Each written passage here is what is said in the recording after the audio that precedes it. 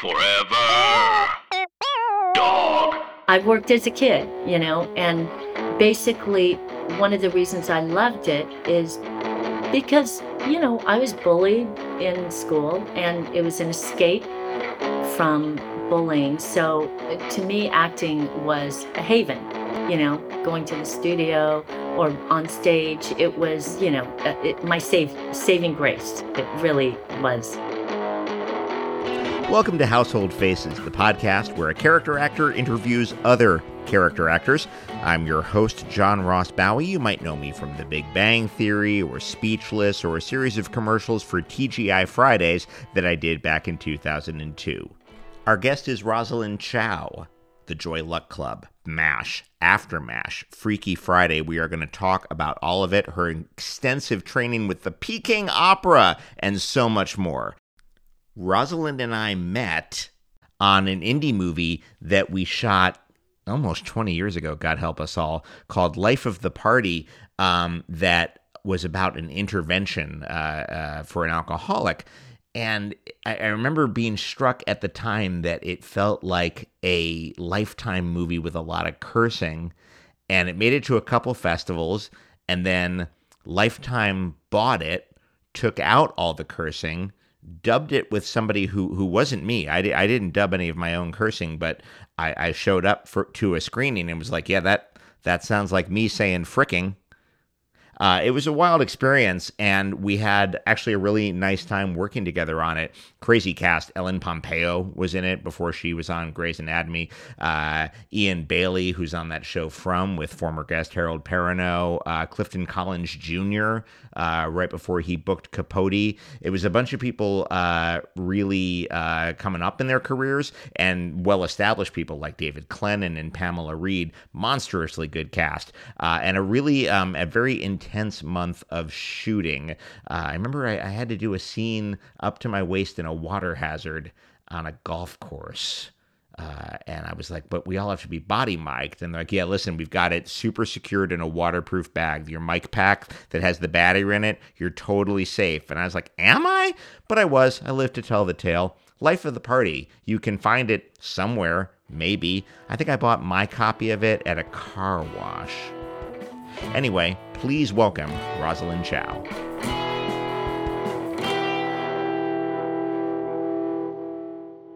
So you grew up in Orange County. Oh my God, we're starting with the you grew up. We're not starting with how long it's been since we've seen each other? We can, okay, so Rosalind and I did a film together that was, we shot it in 2004. And wow. It was released. Great memory. On the Lifetime channel. Well, it was right before I got married. So I remember being like, I was gearing up for the wedding while we were shooting this. It was a film about an intervention that showed up on Lifetime television with all the cursing taken out. There was so much cursing. That's no fun. The whole movie was probably just blank audio, right? Well, they dubbed in the cursing, but they didn't ask me to dub in the cursing. They found somebody who sounded like me to dub in the cursing. Movie's called Life of the Party. I have no idea if you can find it anywhere. I have a DVD copy because I'm a completist for my own career anyway. But it's a crazy film on a number of fronts because Ellen Pompeo, pre-Grey's Anatomy, was our female lead. Right. Clifton Collins, a couple years before Capote, was in it. Right. David Clennon, Pamela Reed. It's actually a really... Yeah, David and I have kept in touch over the years, too. We've run into each other a few times. Yeah, I like that guy a lot. I love him. He's a really interesting guy. You should have him on. I would love to have David Clennon on. I'm going to track him down. I've got his number somewhere here. I'll give it to but that was an interesting piece of work. You paid, it's about an intervention of a young alcoholic played by Ian Bailey. And you play his very concerned coworker. And we're just going to dive into the deep end here, Rosalind. If we're going to do this, to be honest, I don't remember anything about it except I just had, I think, a wisdom tooth out or something. But I remember nothing about the project. Isn't that weird? I Did remember you do that very shoot little, predominantly except on Vicodin? something that I won't share online. But I do remember one thing, but I won't share here. All right. Well, when we stop recording, Yeah. we can get into it. Well, what was interesting about it is that you were asked to play a pretty heavily accented character. Yeah. You're from. Are you from Anaheim, or your parents worked in Anaheim? That's where I grew up. I grew up in Orange County, and yeah, I mean, that was kind of, that was asked of me a lot. And, I personally am not offended because heavily accented people exist. And Mm-hmm. as long as you don't put on buck teeth and tiptoe around the room, I think, if you can, you know, personalize them and make them into human beings, then there's value in that. Even in comedy, I mean, I think I got like Freaky Friday, these are all the things I almost said no to, but Well, I then, was going to ask, are you there know, times where your line is crossed and you're like, you know what, this is not doing anything for anybody who looks like me. I'd really rather not. Have there been moments yes, where those they have? Okay, so they'd have many, they'd have to. so They would many. have to. Yeah, I can't even, I couldn't even begin to name all of them. And, Really? it's more common than I wish it was. We don't have to get into specifics necessarily, but are these projects that went on to a certain degree of renown? The things you passed Um, on? I don't really follow. Let me just think. Maybe one or two. Okay. But, Okay. like sometimes you meet the director, as you know, John, sometimes you meet the director. I love the director of Freaky Friday. And I knew that, I was able to play, I was basically playing my dad. That is my father. Oh, In interesting. a nutshell, that's how he used to greet people at the restaurant. That's right, because your You know, father owned is this correct? A Chinese pancake house? yeah. It was an American restaurant, American pancake house in the morning. And at Okay. night it was, sweet and sour. Not really Chinese food, fake Chinese food, but, Okay. Okay. you know, egg foo Interesting. young and Okay, all so I'm that. sorry. That was the way your father used to Yeah. greet people at the restaurant. Yeah. The way you greet. My dad was so charming and, you know, yeah, he would have his favorite customers, and whenever he'd see them again, he would, you know, um, greet them with open arms, notice their haircut, notice that the kids grew up, whatever. He didn't wait on tables or anything. He was at the cash register or, just charming people overall. The in Freaky Friday, your character and the character of your mother provide the catalyst for the body switch Yeah. that set off the whole thing. And there is a whiff of sort of exoticism in the way it's presented, but you're right. There is a certain amount of warmth and truth in the way it's presented. Do you feel comfortable watching that movie now? Do you show that movie to your kids? Yeah, my kids, yeah. I don't have a problem with it. And like I said, I'm so fond of the director, Mark Waters. Mark And Waters, since yeah. then he had he cast me in other things where I just played the friend. He's tried to like get me in on other things too, but overall, yeah, he's cross-cast me many times. And so as a result, he's not ignorant at all. In fact, on set, we had a very, it was a short schedule, a very quick schedule. And I do remember me bringing to him, how about I have the accent, and then when they're not watching, I actually go back into my regular, yeah, or when I'm whispering to them, I go back to talking the way I do. And he was like, yeah, I don't know. I don't think so. Maybe later. And then later didn't come, and I didn't want to bring it up again. Awkward.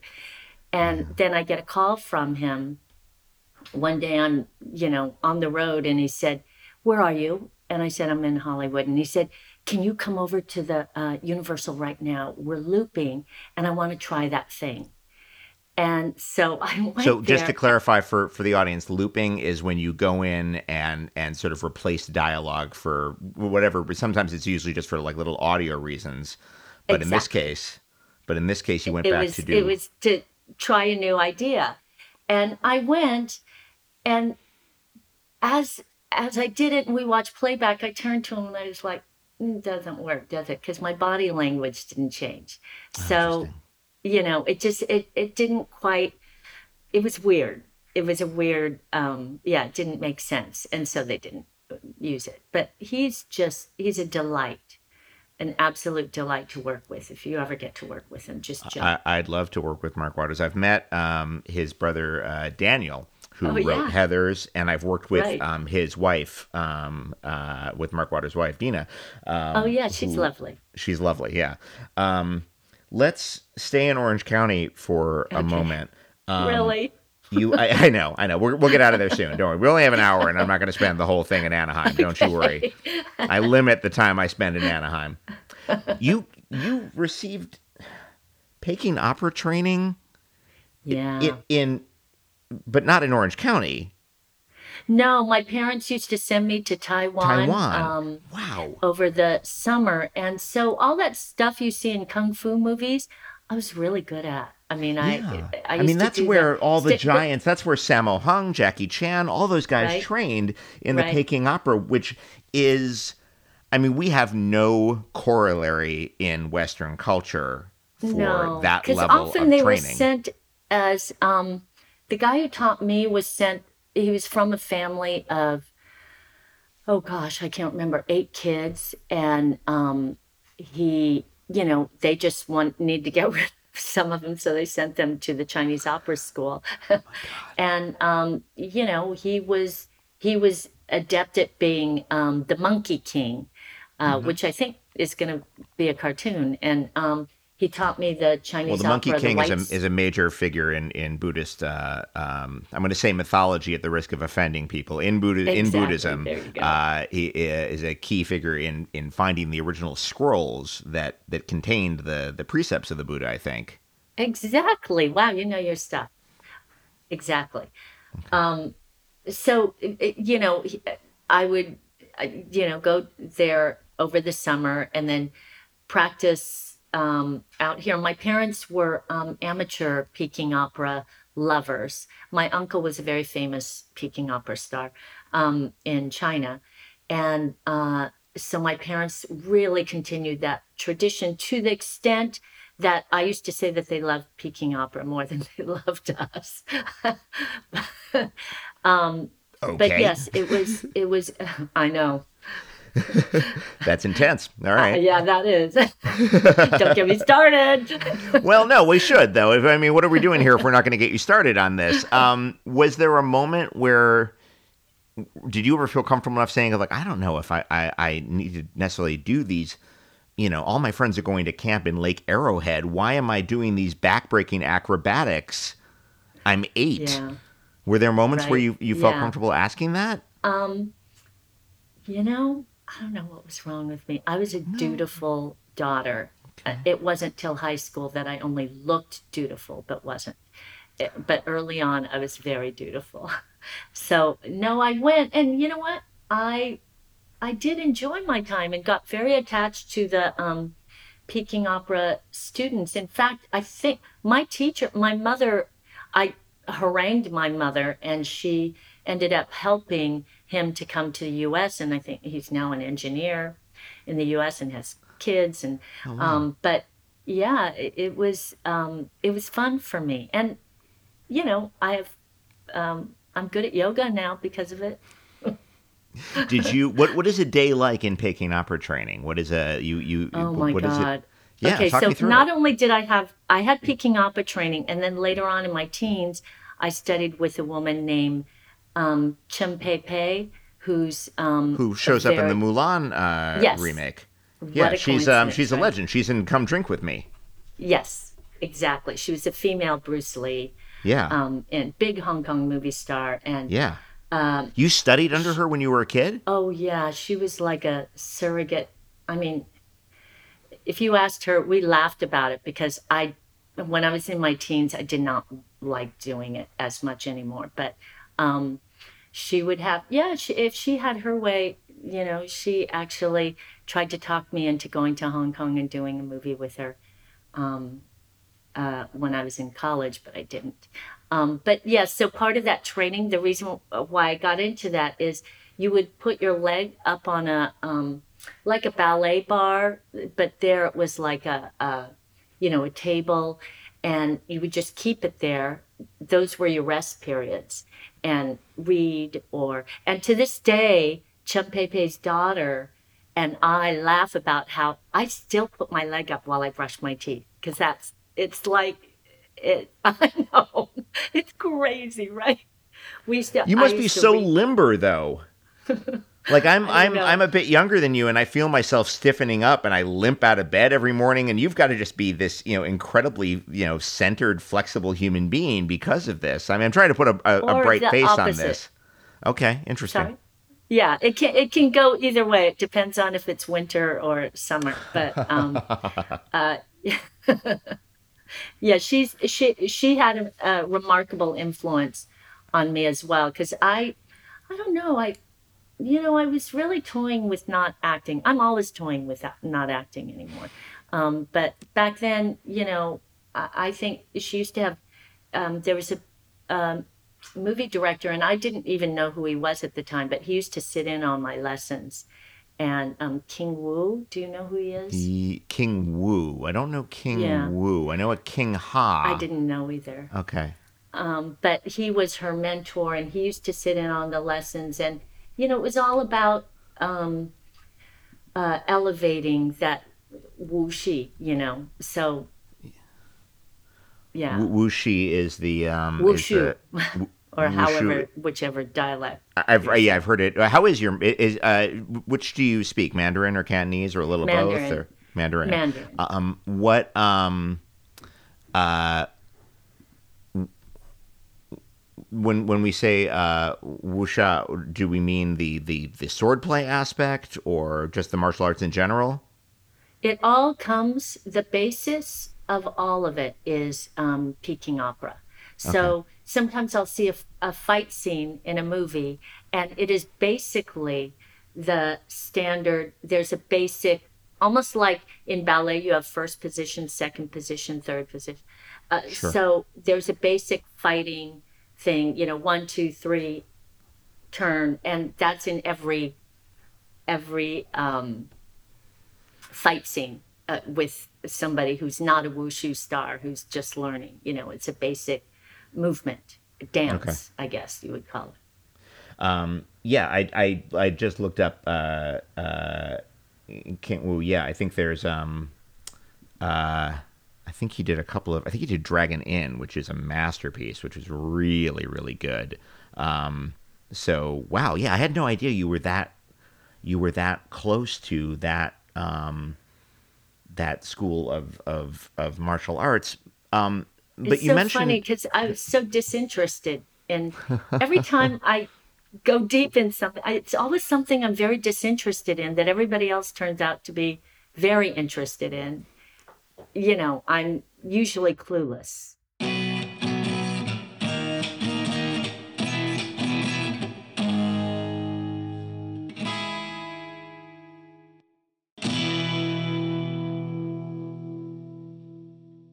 so you went to college not for theater but for journalism.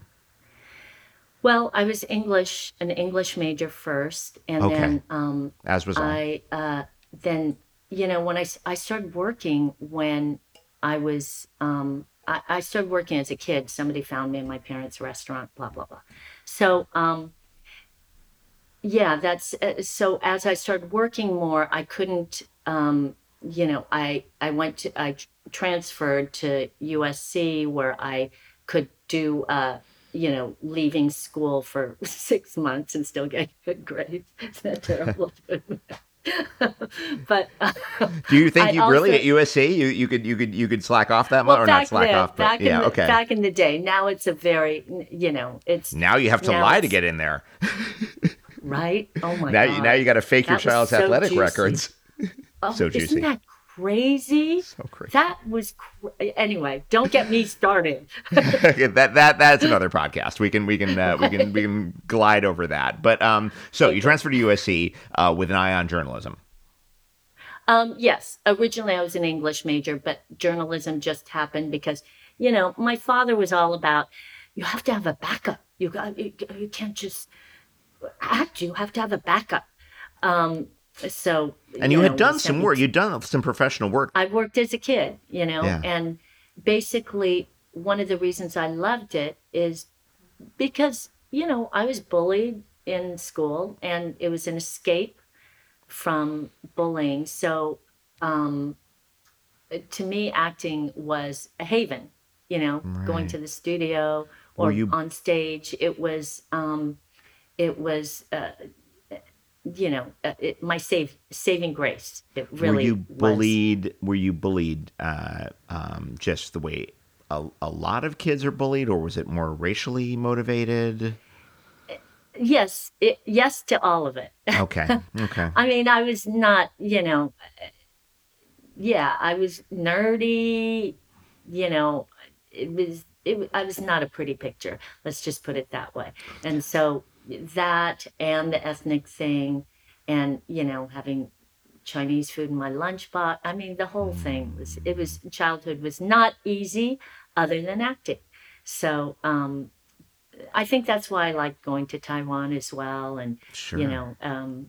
it was all an escape.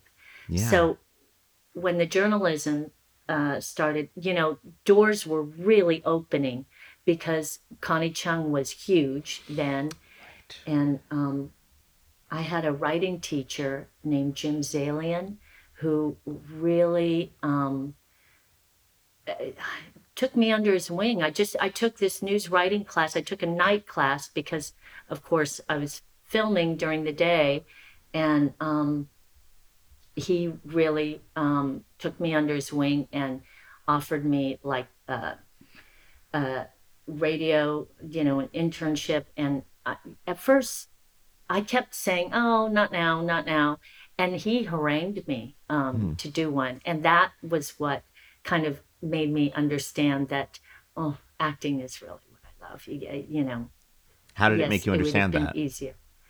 Well, you know, I remember at one point I was in a big TV movie and it was showing, they used to have the screens showing while you were writing a story and you could see CBS's feed. And the Mhm. feed came over showing me in a preview for something.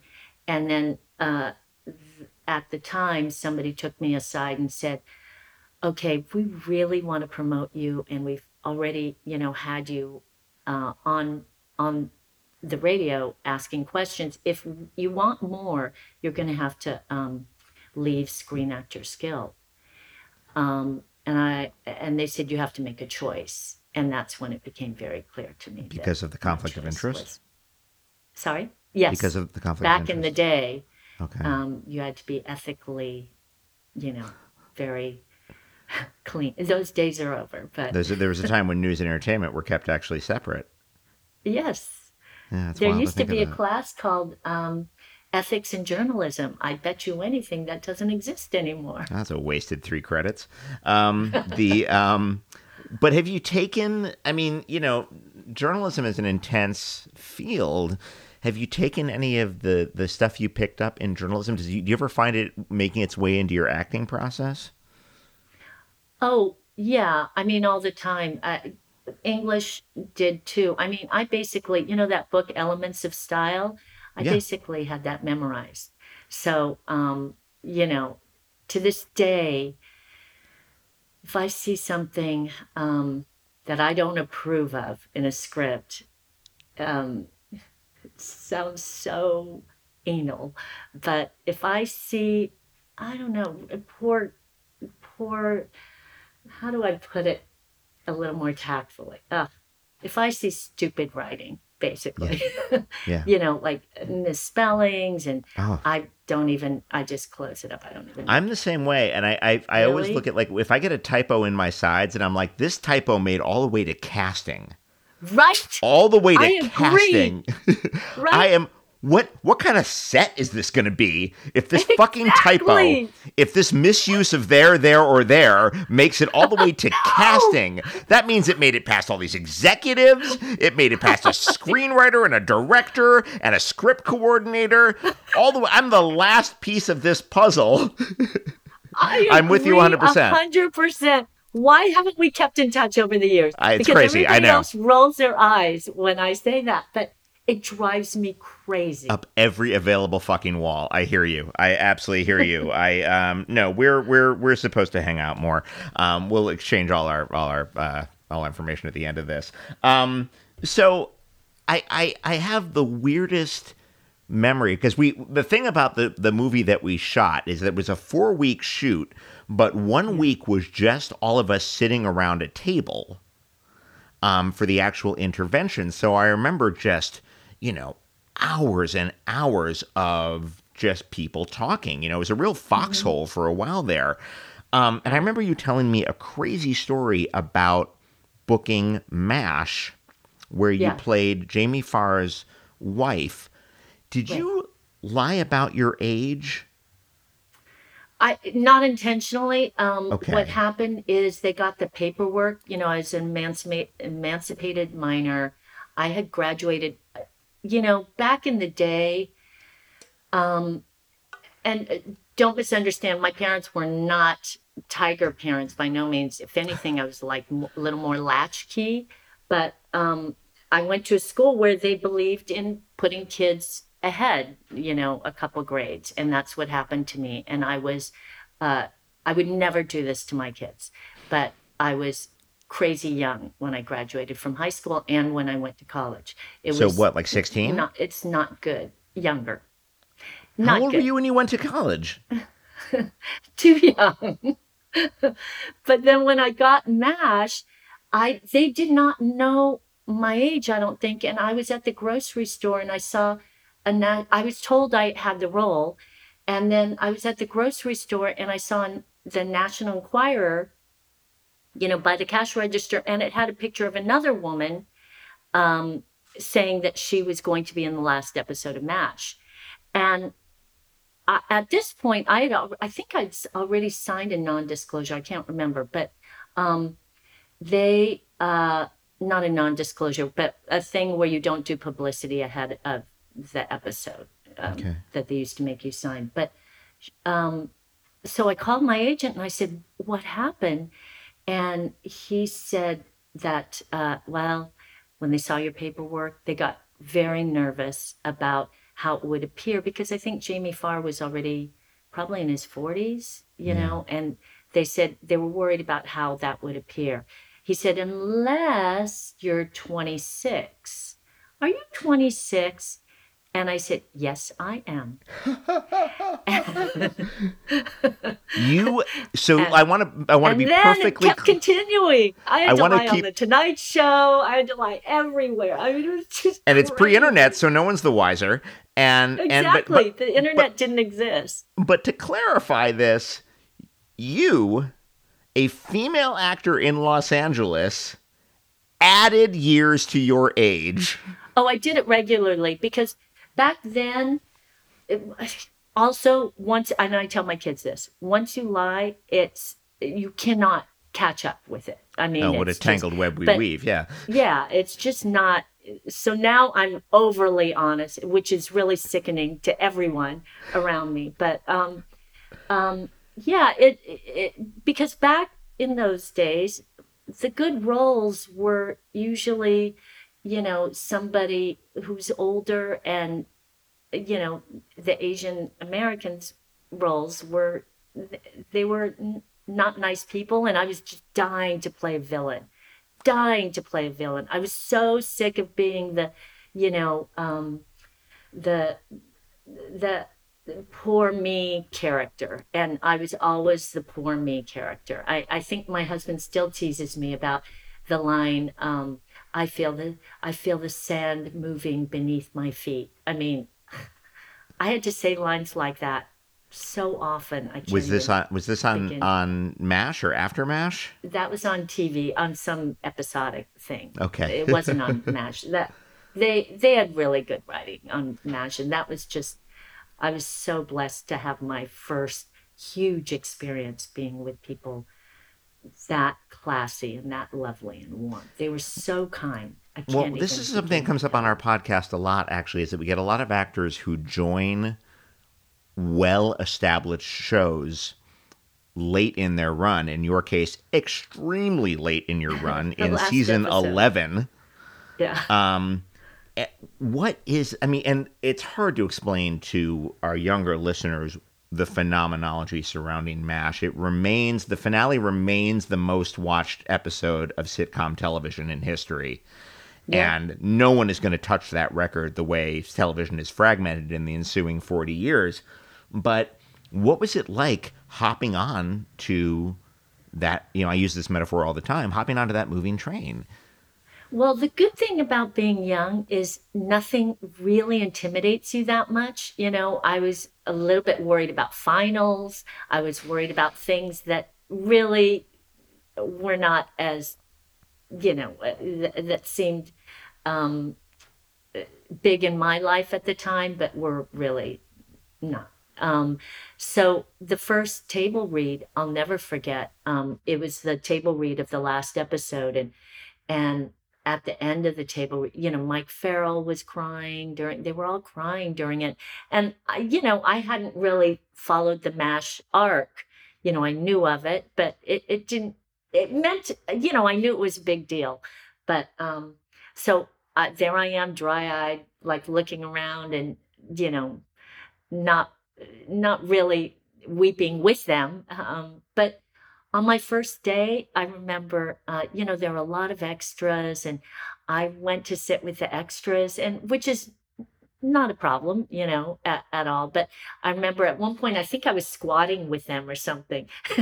And I remember Jamie Farr comes over and he says, "Honey, you've got a chair," with cigar in his mouth. "You've got a chair over here, and bring me over to the chair. And they were, Alan Alda. Like if I sat at the table alone for lunch, Alan Alda would come over and sit with me. I know, right? He also taught me how to loop. We were talking about looping before, ADR. I did not understand ADR at the time. And I remember him coming up. And to this day, that's my real gift. I'm really not that good of an actor, but I'm Stop it. great at ADR. I ADR is my that's 50% jam. bullshit. I won't have it. I will not. I absolutely will not tolerate that kind of Well, trash I will talk. tell you, whenever a sound guy comes up and says, "Oh, we're going to have to loop this. I'm so sorry." I'm like, yes, that's good for Come at me, me. bro. You don't even know who you're asking. What was it? So, I mean, let's get technical. We get really technical on this podcast, and I enjoy it. Looping is a very specific skill. Right? It's very musical. It's Mhm. you're standing. Sometimes months after you've actually shot the thing. You're standing in a studio. 90% of the time, it's in Burbank. You're dressed completely differently. You're standing there. No one is around. You're by yourself most of the time, and you've got to match or, God help you, change the dialogue that's on the screen, or fill in new dialogue while your back is turned. What is it that Alda imparted to you that you've held on to? Um, he would, I remember, I was projecting to the screen and Mm-hmm. he came over in front of me and, stood there and said, "Do it to me here." So, which is great because, right, when you're doing Yeah. ADR, you just have to imagine that that person is on the other side of the microphone You got when to keep it you're, conversational, and that can be the hardest yeah. thing. And I Yeah. did not know that then. Oh God, there were so many tips that he gave me. I think one of them was, you look at, you get the line down and then just look at the screen, whereas I was reading the line. There were so Oh, many things. yeah. I don't want to bore everyone, but, No, so no. I many think this is. tips I that, mean, honestly, this is why there's an actor and not a journalist hosting this podcast, is because I want to talk about these specific little tricks, because it is a right, very specific art, and you can hear when someone is reading versus when someone is reciting from memory. You can hear that exactly. difference. And you And have to let what's happening on the screen happen to you emotion. When I did ADR for What Dreams May Come, mhm, I remember back then they had that's this the Robin score. Williams film from about Right. 20. Yeah, right. And it was about the afterlife, Mhm. life, death, and the afterlife. And it was directed by a director who I'm so fond of. I just visited in New Zealand, Vincent Ward. Mhm. And we were on the looping stage, and that music, they changed the score, but the music was by Ennio Morricone. Oh, right. And so the music would start, and we'd say and I could not stop weep. I mean, I had Oh. learned Alan Alda's lesson too well, and we would have to stop and, blow my nose. And, the whole day was kind of that. So you do have to kind of invest yourself to that level. I really do believe you have to perform it. You can't just say, okay, I'm just going to say the word this way and make it sound like that. It doesn't really come out right. Am I Yeah. right? Do you Yeah, think? you've got Right? to keep a certain immediacy to it. They Exactly. can be And very that's why hard weeks after the fact. right? That's why the Freaky Friday ADR didn't work, because it just didn't match my body. It didn't match the whole thing. Yeah. That's interesting.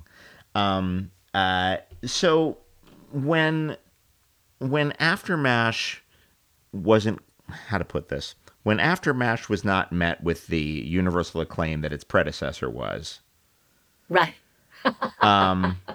how did that, I mean, you'd had this sudden rush of like incredible good fortune. I mean, you get on the end of this thing and then you get onto the spin-off, and the spin-off looks like a lock. And listen, I have friends who worked on Joey, so these things happen. What Well, was that? What was that like for Rosalind the person? What was that? Did you feel kind of shipwrecked, or were you like, okay, someone's going to come along, or to be honest, I was probably, I mean, I can't believe I'm admitting.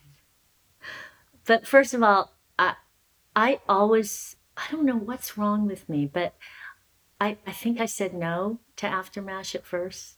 really? Yeah, I know. Okay, that's But okay. I got, talked into it, and Well, I'm still a well, good back girl up. Why did back you say then. no at first? I think I thought, I don't know what I thought. First of all, I am a huge commitment phobic person. This person who's been married for 30 years. Yes. I am hugely commitment phobic. Like buying a couch used to be so stressful for me. Um, so th- that was part of it. But also I just thought, okay, now I've played Soonly. I want to do something else. But anyway, I ended up doing it, and I loved working with, what a wonderful group of people. And I'm still friendly with Ken Levine, who, was on the show One of or the producers, wrote yeah. on the show and Yeah. on MASH and then later Cheers. But so I had fun, but then when it was over, I didn't even think about it, honestly, other than missing, Harry and Jamie and the gang. But other than that, it really, uh, yeah, isn't that terrible? I just No, did not at not. all. It didn't. It was like a Look, you blip were to you me. were you were not actually 26. We were all young once. Yeah, and You were also fake the other thing 26. is, I don't do. I still really have a hard time with those long-term series, the 22 episode Mm. thing. That was never something that I was dying to do. Other people were dying for me to do it, but I would always try and get out of it. Uh, you know, my husband did a series, and I'll never forget hearing the This is your garage husband, door Simon open at Templeman. 5 a.m. Sorry, Simon You're- Templeman. He did a series called The Neighbors that Dan Fogelman had created. That's the aliens And in the suburbs. yeah, it was Yeah, really fun. yeah, that Um, was a good show. yeah, I thought so. But I'll never forget hearing the garage. And so he did that for 2 years. And then I didn't work during that time because I was on duty with the kids. And I would hear the garage door open at 5 in the morning, and I think, oh, thank God it's him, not me. Get out there. Bring home the bacon, buddy. That's exhausting. Exactly. Yeah. Exactly.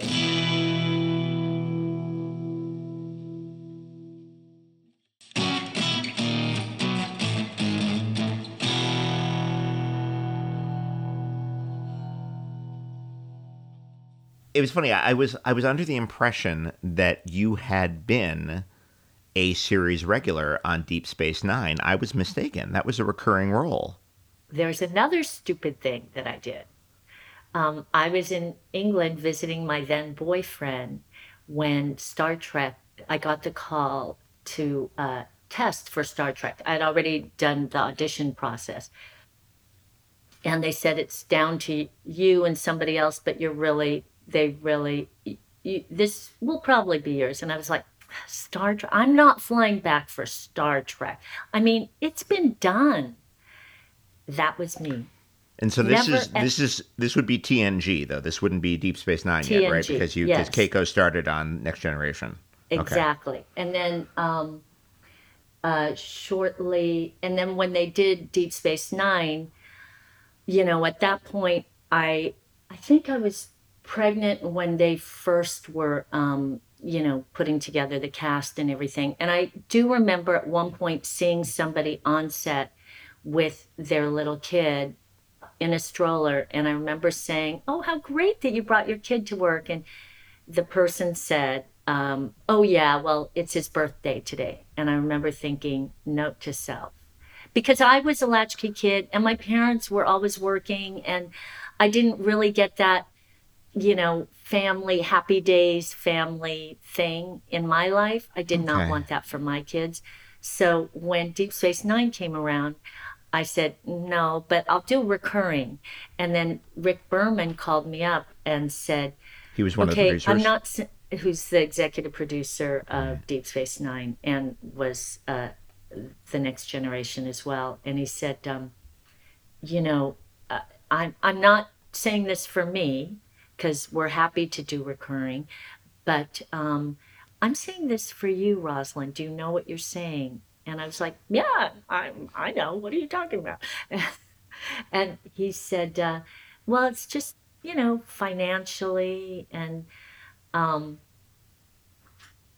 so at one point, Simon, my husband, he was in the Royal Shakespeare Company with Patrick. And I think at some point had played his son. And so later on, we all kind of became very friendly. And Patrick invited us to his house for tea. And as we're walking up to the house, my husband turns to me and says, never give me career advice. Never, ever. So, John, don't ask me for career advice. We're just talking about stories. We're just telling stories right now. If you couldn't tell from the name Simon Templeman, he's British. But yes. I wouldn't ask you for career advice. I'm not going to. No. But there's an episode a few seasons into Deep Space Nine called The Assignment where you are possessed by an alien force who threatens to kill Keiko. This one. I thought you might. Yes. And this is your chance to play the villain after 20 years in the business, 15, 20 years in the business. This is your chance to play, and it is a transformative performance. It's really I haven't seen it. I had fun. It's amazing. Do you remember, were you warned ahead of time? Like, hey, we've got something really fun for you to do? Because Keiko she's a civilian. She's a botanist. She is so kind and sweet. She is this rock of support for O'Brien. And then Rosalind gets to play this malevolent force trapped inside her body. And right. I do remember that episode. And I remember that I had so much fun. I haven't watched it. I don't watch any of my... Do you watch your stuff? I don't watch any of my stuff. Nothing too old because I don't need to be reminded how I'm aging like an apple core. But stop it. I'll watch something. I'll watch something recent as Just honestly, just to kind of give myself notes. I don't beat myself up. I don't cringe. I'm just like, oh, that went pretty well. That was a decent choice. Could have done Oh, that that's better. I good. try to get pretty You're clinical healthy. about it. I'm not actually, but about this one particular thing, I can stay out of my own way for the most part. I have the same That's like good. imposter syndrome breakdowns that everybody has, but Yeah, I that's why I love theater because you just go out there every night, you can fix it the next night and you can just, you know, you can think you're really good and never never know the truth. Well, and we'll I'm not get saying you. I'm saying no, you meant me. I get it. You meant me. We'll get to theater in a moment, but yeah. So what do you remember about the assignment? What do you remember about that particular role? Because it's such. I haven't seen you. I had certainly never seen you do anything like that beforehand. Not in no. anything large, anyway. No, that was, I do remember one moment very clearly. I don't remember a lot. I was so sleep deprived. I had a Sure. newborn Oh at home, God. um, or on the set. But what I remember so clearly was at one point, I think, am I preparing food or something from um, what's that thing called? The simulator or the thing that Yeah. Well, you make recreates the food or you make a lavish a replicator. the replicator. Yes, you make a lavish dinner She cracks me up. For Combs' birthday. Yes. So there was a thing where I think it drops on the in when we're filming it, something drops on the ground, and Mm-hmm. he's not looking. And I I picked it during the shot. You only get one or two takes. I picked it up and made it into a thing, like a very quick thing, but like a bad waitress at a restaurant, like what Amazing. happens behind the scenes. And I thought it was a really, in my mind afterwards, I was like, oh, I'm so glad that happened. And they came over and said, we're going to have to do take two because in Star Trek, nothing drops. Nothing, you don't pick something up after. There are no mistakes. Things like that don't Right. happen. And I Right. remember that being like kind of a pivotal moment for me thinking, oh, well, that's not what I like about acting, though. You know what I mean? It really registered. Um, I, but you know, isn't that, don't you think that would have been a good moment? I think it would have been amazing, and it's my grievance sometimes with the franchise is the lack of spontaneity sometimes. It's you can tell it's the directing because it doesn't matter who's on the show. Louise Fletcher is on an episode with you, and Yeah. there's incredible people on that show. Incredible, some of the greatest in the English language have done that show. But there is something about like the Star Trek style that is Yes. it is kind of old fashioned in a way, Yes. Exactly. and it does not allow for those happy accidents that Yeah, make which it. I love. I mean, Yeah, no, those I do are, too. you know, that's what makes acting so delicious. Sometimes you just catch lightning in a bottle and something happens and you think, oh my God, that wasn't genius. That was pure luck, you Yeah, know? and we caught it, and we had Yeah, a the moment. gods were Yeah, smiling. The acting gods were smiling on that's us. fantastic. I dig Deep Space Nine though because it's the most philosophical of the More than of. TNG? I think so. Yeah, because it's about a community before it's about a mission. It's about Interesting. it. Go ahead. Well, it was darker. I do Yeah. remember that. I Mm-hmm. remember, the set was dark. Mm-hmm.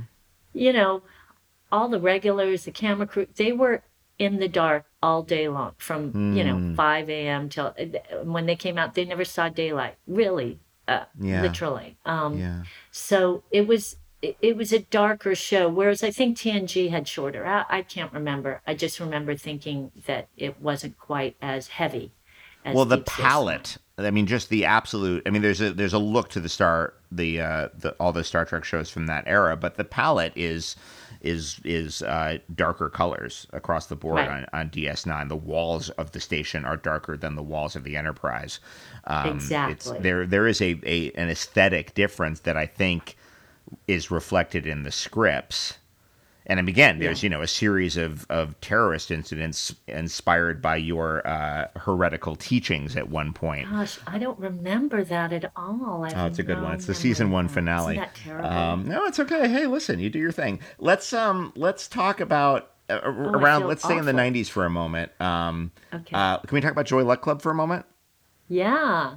That was during, I think I had just said no. I can't remember. Anyway, it was simultaneous with the Deep Space Nine people wanting to book me as a regular. And they kindly said, even if I was regular, I could still go over to Joy Luck Club. But there was another one. I turned that down 3 times. Why? Massively What's successful wrong with book. me? Well, no, okay, I but was pregnant. okay. Well, that's hard. I think at one point Wayne Wong's wife called and we spoke. I think that was the turning point. I think at one point my husband turned to me and said, "Okay, this is ridiculous. Because I didn't want my kids to be, I don't know, I had this fantasy of my kids not being quote unquote nanny kids, Mm-hmm. babysitter Yeah, kids." that makes sense. And and I was pregnant when I was cast and gave birth, I think, maybe just a week before we started rehearsals. And like 2 weeks before we shot. I can't remember the timeline, but yeah, I was still, I had a newborn on set. Um, and so that was why I said no. And I remember uh, meeting with a pediatrician who was talking to me because at one point there was talk about me doing something that would go to China. And I remember a pediatrician, you know, showing me, he said, this is like, imagine your hand is damp. You put your hand in a baggie full of rice and you take your hand out, and those are the germs that you will be exposing your newborn to in the first month or two If of you his if you life, which fly is that not kid good. to China. Exactly. Okay. Wow. So, yeah. So I ended up doing Joy Luck, and I was supposed to do a dual role, which I think Amy Tan had talked about in a couple things I'd forgotten, but she'd sent the screen test of all of us. And I was supposed to do a dual role where I played Rose, the daughter, and I also played the grandmother in Oh, China. interesting. So when she was a concubine and Oh, she eats wow. opium and dies. Yeah, yeah. But that was my baby was having a very hard time with, breastfeeding. And like I said, the first month of his life. And at one point, I got back in the trailer, and my husband's like, "Oh my God, I can't imagine doing this through Christmas." And I was like, "You know what? You're right." And so I called up Wayne and I said, "Hey, Wayne, how about he has a wife who's a wonderful actress. She was in think, is it Eat a Bowl of Tea? She, wonderful actress." And I said, "Can you have Cora do the part that takes place in China?" And I just remember him saying, "Oh, Roz, you're making so much trouble for me." So, yeah, I just took the one. We were already partway through filming the Rose part of the section. And then um, Vivian Wu stepped in. She was wonderful as the concubine. But Oh, is that Vivian um, Wu? Oh, I don't think I she realized was, that. yeah. Yeah. So yeah, that's how that happened. But What? that was the role. I have to tell you, when we were rehearsing that role, that was the role that really hit me. And I still look back at that and think, why didn't I just push through? Babies are more durable than we think they are. You know, I mean, he still gets neurotic when he's hungry, but other than that, I mean, what would have been different? He would have been fine. What? So the role of the grandmother in China, that's the role that you kind of view as something that kind of got away. Yes, Yeah. definitely. Mm. That is definitely I pushed it away. I Yeah. pushed away. Really I do not make the best decisions. In the No, I've already moment, I can decided never that you're figure never out going why to be my people. agent. You're never absolutely going to be my agent. I'm putting my foot down. We're going to stay in touch this time, but you're never. I'm not coming to you for any No, sort of don't career come to me for advice. advice I'm whatsoever. better now because my kids actually have been the ones who pushed me out the door. But, it's a neuroses. I think, do you have this where you think sometimes, like, suddenly when somebody wants to hire you, you kind of think, "Mm, how good can it be if they I am hungry enough that I don't have to. I usually am. It's very. I mean, here's the thing. I'm in a very, very different place because, there's not a single point in my career where I have to look at a role and be like, what does this say about me and my fellow white men? Because we're covered. We are Right. Yeah, represented you're on all good. fronts. Don't worry about it. I can play an Right. unsavory character. There's going to be six great white people in the movie. I'll be fine. Right.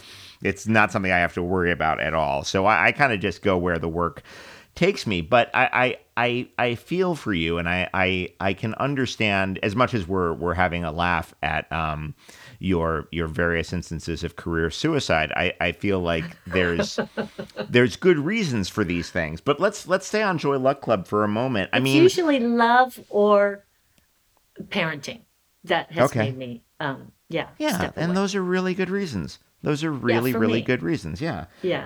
What was it?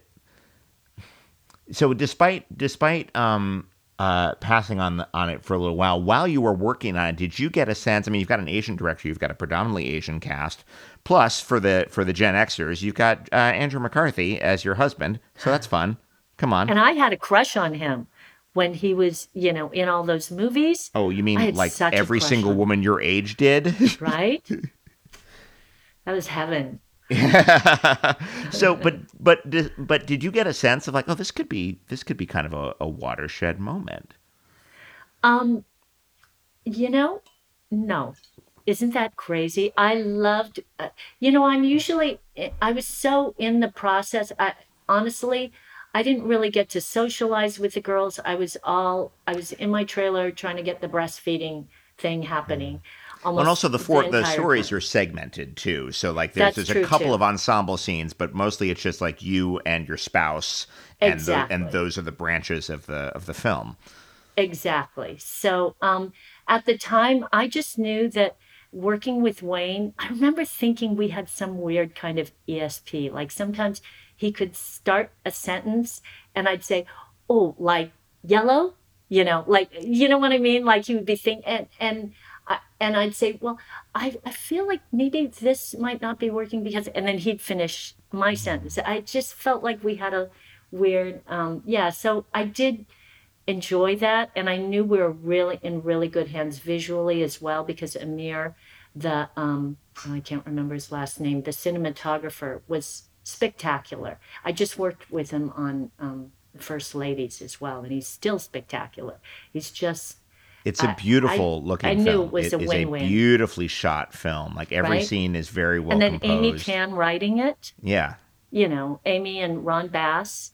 I that's right. mean, they were like the A team, and Amy and Ron were really on the set, very present. Hmm. Um, I originally had a nude scene that I've talked about this before, or said after the fact, Wayne had thought this would be kind of not a nude scene, but it was a bathtub scene. It's not like they were going to show that much, but I remember the night before, Amy's going over it, and I sound like such a crybaby, but I remember like just starting to get very upset and her saying, "Are you not comfortable with this?" And me saying, "Well, I'm just thinking I'm now a mom and I don't know how this is going to affect my kids later on." And I feel like crying right now just talking about it because she looked at me with such empathy and she's like, "I can fix that." And she rewrote the scene and the monologue with me just like rubbing lotion on myself after a bath. That's nice. And that was Amy's, you know what I mean? Yeah. And I'm so grateful because my kids, they show that movie at our local public high school to every freshman class, English class. Really? So each of my kids are very far apart in age, but they've each sat in that English class and had to see their mother on screen while they're going through puberty. That alone is bad enough. Had it been also a Um, bathtub scene on top of that, yeah. that's And a they would have lot. shown the bathtub scene because it's not like it was, So I'm very grateful to Amy. And That's a yeah. lovely story. That's a good feeling when you feel that protected. Oh, Um, she was just a look of empathy on her face was she's a lovely person.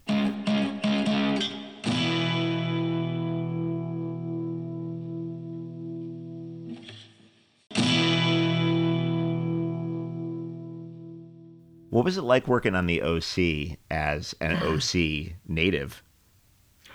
That was fun. That first season, I remember thinking the scripts were just really, wicked and Yeah, fun. And yeah. once again, I did not know it was going to be, what it turned out to be. I mean, Mm-hmm. I was once in the ER and the doctor came over and was like, I'm a huge fan of the OC. And is Rachel Bilson wonderful? What's she like? A little creepy. I don't know, doctor. How's my foot? Yeah, right. But yeah, it was they were a really charming bunch. I remember when she was recurring at the time, and I had my second kid at home, and she'd actually offered to babysit, she and her roommate. I know, right? That's They really were sweet. adorable. That's Yeah, nice to hear. it That's was a really nice to really hear. nice You know, cast. child actors can go a number of directions. It's a real crapshoot. Yes, It's a yes. real crapshoot, and if you I luck mean, I out, was a child actor, so I definitely can understand how that can happen. Let's put yeah, it that way. yeah. I want to come full circle for a moment as we close out here and talk about your reunion with Cheng Pei Pei on the set of Mulan. Oh, Now, did you shoot? Were you part of the China unit or the New Zealand unit? I did not know there was a China unit, Oh, interesting. honestly. So Yeah, New Zealand. that was something that was not discussed. I was told because before the movie started, I did ask that, where we were filming. And um, yeah, I was not aware, but we filmed in New Zealand. I was in New Zealand for a couple months Mm. and 2, 3 months. And as soon as I heard Chimpe Bay, I think there's a photo on my Instagram. I came to Instagram very late. Um, and she, of her, because, honestly, she laughed because I said, "Oh, Pepe, I used to be such a annoying adolescent. You had to be so patient with me." And she's like, "Well, you didn't really want to be there. You were I was kind of forced to do it because they thought it would help my Chinese. Pepe didn't speak English at the time, and it would give me some discipline. Mm-hmm. Oh, I mean, And it did. picking I up still will. put my foot up while I brush my teeth. Yeah, yeah. I mean, that'll give you discipline, all right. How have you? I mean, you're in a film like Mulan with this cast of incredibly empowered and dimensionalized Asian characters. How have you, if at all, seen the business sort of change over these years? It's it's it's really well. Let's put it this way. There were so many times I thought we would be here sooner, Mm-hmm. and have been, a little bit disappointed that we haven't moved here sooner. I'm really happy that this next generation of young Asian Americans have a better understanding of their voice. I never knew I had much of a voice. I remember somebody saying, I studied with a wonderful woman, Peggy Fury, who kind of changed my life, really. She was just life changing. I've heard the And name. Yeah. I remember her saying, she would have us do Pinter and Chekhov. And after one of her, she could be tough. And after getting a good, response from her, I remember saying, "Ugh, I just wish I could do these kind of roles in, you know, in my work life. And I remember her saying, you may not, because she was a realist at the time, but the roles that you do get, you will play better for having done this work. And I do believe that there's been something to that, in that sometimes I'm given something that I think could be problematic, but when you humanize it, it's not. I mean, I did this role in a movie called Laundromat, where she's a villainess, basically. And if you just play it as that, then yeah, she could be a dragon lady, whatever. But, I really did some research on this woman. It was a fictionalized version. And, given her upbringing and everything, you can understand, when you approach a role with empathy, it's not no longer, it's no longer one-dimensional. And so it's not like I say no to anything that has an accent or where I have to speak Chinese. Of course, I love doing, a role that was meant for a blonde woman. But when I do get those, I just believe in humanizing them, not playing them like the cartoon character. Rosalind Chao, you remain an absolute delight. Thank you so much for doing this. Thank you. And that is an episode wrap on Rosalind Chao. You can find her on Twitter at Rosalind Chao and at Chao_time on Instagram. Chao time. She's on FX's Better Things this season, and she also appears on The First Lady for Showtime, which debuts April 17th. Forever Dog. Household Faces is a Forever Dog production. Executive produced by John Ross Bowie, Brett Boehm, Joe Cilio, and Alex Ramsey. Produced by Ben Blacker. For more original podcasts, please visit foreverdogpodcast.com and subscribe to our shows on Apple Podcasts, Spotify, or wherever you get your podcasts. Keep up with the latest Forever Dog news by following us on Twitter and Instagram at Forever Dog Team and liking our page on Facebook. Until next time, when's lunch?